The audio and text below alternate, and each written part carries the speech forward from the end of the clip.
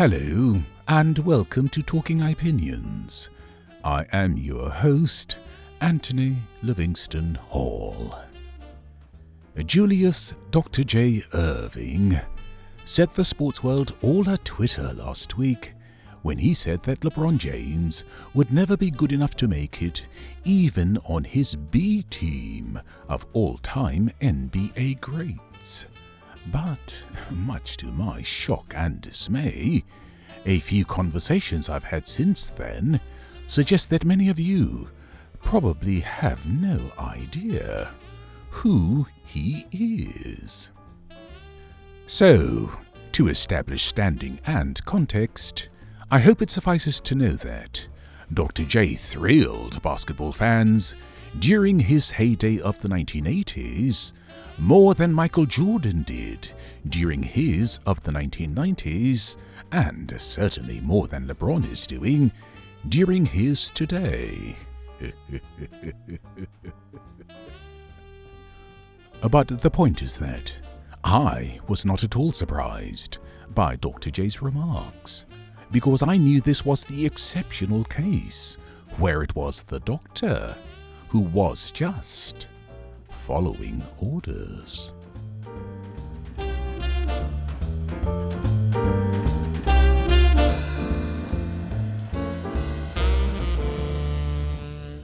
I knew LeBron's decision to, quote, take my talents to Miami, unquote, would haunt his legacy.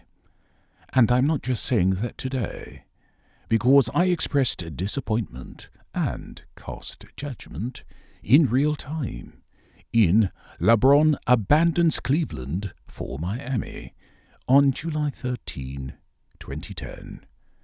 And please forgive me for quoting a relatively long excerpt here, but I think you'll find it damning and prescient in equal measure.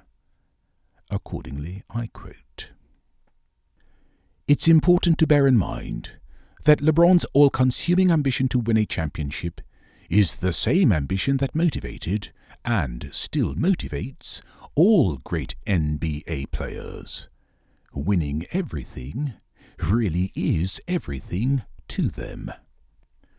And he will surely win in Miami, for the triumvirate of LeBron, Chris Bosh, and Dwayne Wade has the same potential to dominate during the playoffs as other championship triumvirates like Magic, Kareem Abdul-Jabbar, and James Worthy of the Los Angeles Lakers, and Michael, Bill Cartwright, and Scottie Pippen of the Chicago Bulls. The only question for LeBron is, what price victory? After all, finally winning on a team in a city where they suffered years of playoff frustration is what made winning a championship so sweet for superstars like Dr. J and Michael. Not to mention the unbridled pride and joy they brought to long-suffering fans in cities that, in the case of Dr. J's Philadelphia, had not won an NBA championship in almost 2 decades, and, in the case of Michael's Chicago, had never won one at all. By contrast, I fear winning for LeBron will be bittersweet, not least because, instead of being hailed as a basketball savior in Miami, where the Heat won a championship just years ago, in 2006, he'll be regarded as nothing more than a hired gun, who they brought in for a few championships more. Even worse, though, no matter how many championships he wins in Miami, LeBron will be forever haunted by the fact that he abandoned not just his hometown team, but his childhood home to do so." End quote.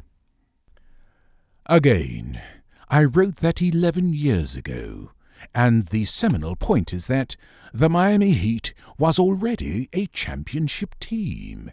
Therefore, it was hardly surprising when LeBron helped it win repeat championships in 2012 and 2013.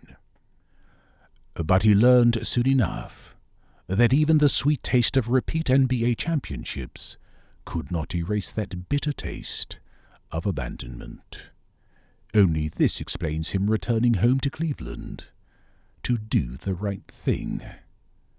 Unfortunately, the die was cast on his greatness. Indeed, which of these do you think is more worthy of being hailed as great? 1.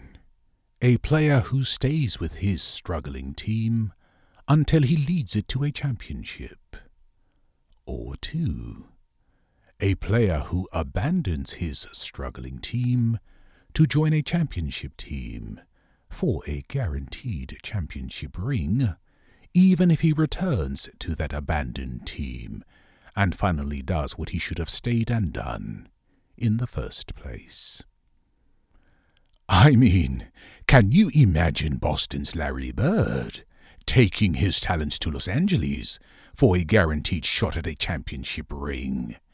Hell, if he had done that, even the notorious betrayer Benedict Arnold would have nothing on him in the contempt files of Bostonians. Meanwhile, I get why sports commentators continually foment debate about whether LeBron is greater than Michael. This is just their version of clickbait. Because, as good as LeBron undoubtedly is, he's still 2 NBA rings and a world of on-court gamesmanship away from being worthy of any serious debate in this respect. That said, if you love this game, you are probably wondering, what about Kevin Durant's equally opportunistic decision to take his talents to Golden State? Well, it just so happens that I schooled him in similar fashion, in players like LeBron and KD can never be among the greatest, on September 14, 2018. And with your indulgence, another relatively long excerpt seems in order. So again, I quote, "He is the reigning MVP of the reigning NBA champion Golden State Warriors, except that Durant abandoned his team, the Oklahoma Thunder, in 2016 to join the Warriors, who had just won its latest NBA championship in 2015. Therefore, it was hardly surprising when KD helped it win repeat championships in 2017 and 2018. This is why he is more like LeBron and can never be like Mike. Donald Trump created all kinds of new norms in politics, which have leaders pursuing personal glory at all costs, the welfare of the country be damned. Arguably, LeBron created a new norm in sports, which has players pursuing championship rings at all costs, loyalty to any team be damned. My take on LeBron makes clear how I feel about this if you can't beat them, join them route to NBA championships. But I am sure the flack I got for daring to poo-poo his greatness stemmed partly from the fact that I have no standing, as a player or as an analyst, to criticize him. This is why I was so gratified last week when no less a person than NBA Hall of Famer and TV analyst Walt Clyde Frazier poo-pooed KD's greatness, not least because, in doing so, he echoed what I said about LeBron 8 years ago. Specifically, here is what NBC Sports quotes Clyde the Glide saying on August 30, 2018. "Durant, as great a player as he is, I would still hold back, man, because, he joined a team that really didn't need him. For him doing that, I still don't give him the credit he would have probably deserved if he had stayed in Oklahoma and won a title with that team." With apologies to Clyde. Indeed, I would say I couldn't have said it better myself, but that's basically what I said. The only question is whether Clyde would change his opinion if KD fully emulated LeBron by returning to Oklahoma and finally delivering that championship he promised. Of course, he would probably abandon it again for greener pastures if the struggle resumed, just like LeBron, who has now taken his talents to Los Angeles. Incidentally, Clyde stayed with his struggling New York Knicks until he led it to its only 2 NBA championships in 1970 and 1973. Unfortunately, the team thanked him by trading him out to pasture in, of all places, Cleveland. In any event, having aped LeBron by selling his basketball soul for a championship ring or two, the die is cast on KD's greatness too. End quote.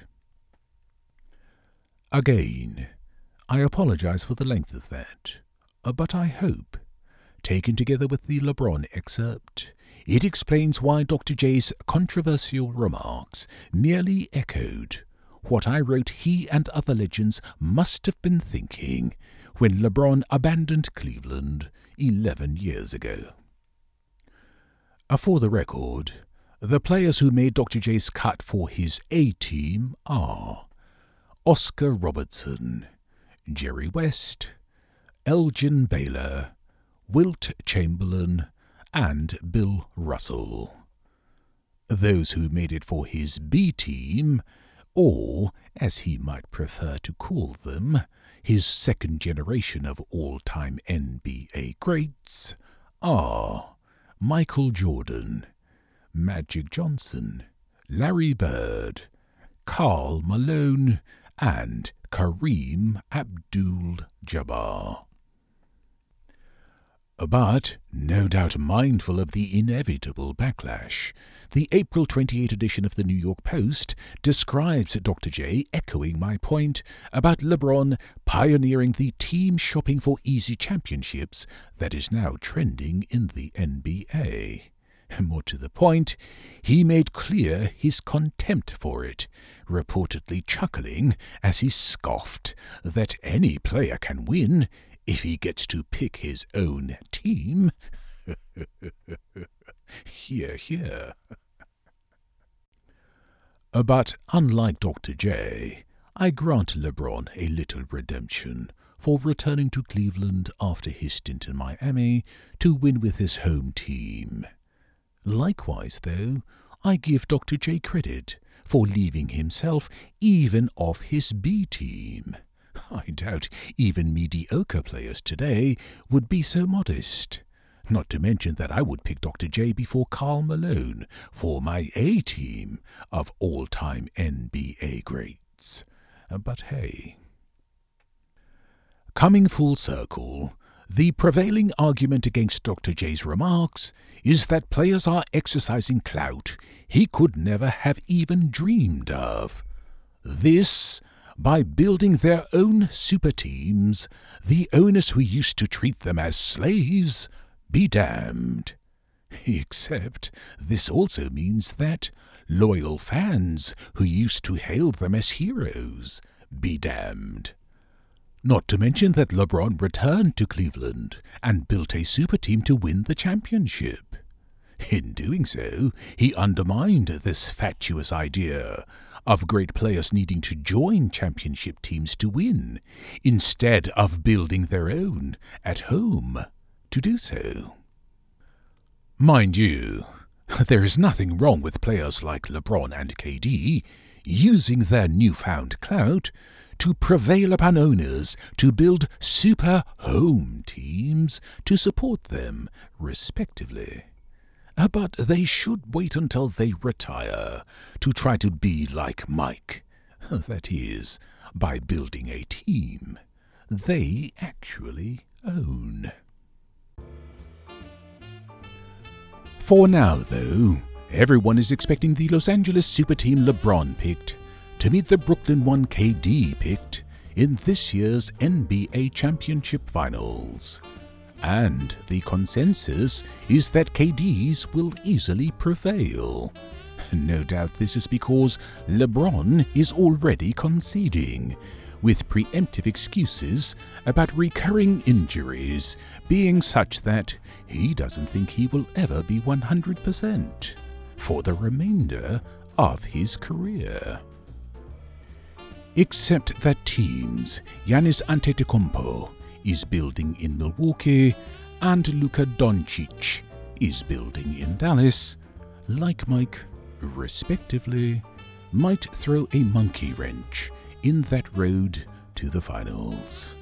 Of course, I couldn't care less, because my team, the Washington Wizards, hasn't been a legitimate contender since the late 1970s. But hey, nobody can post triple doubles like our new hired gun, Russell Westbrook. Still, this is not college basketball, where a Cinderella team can have one good night and eliminate a prohibitive favorite from the playoffs. A team has to win the best of 7 games for 4 rounds to win the championship. Even so, I am picking Milwaukee to win it all. Because, unlike LeBron and KD, Giannis is doing it the old-fashioned way. He's earning it.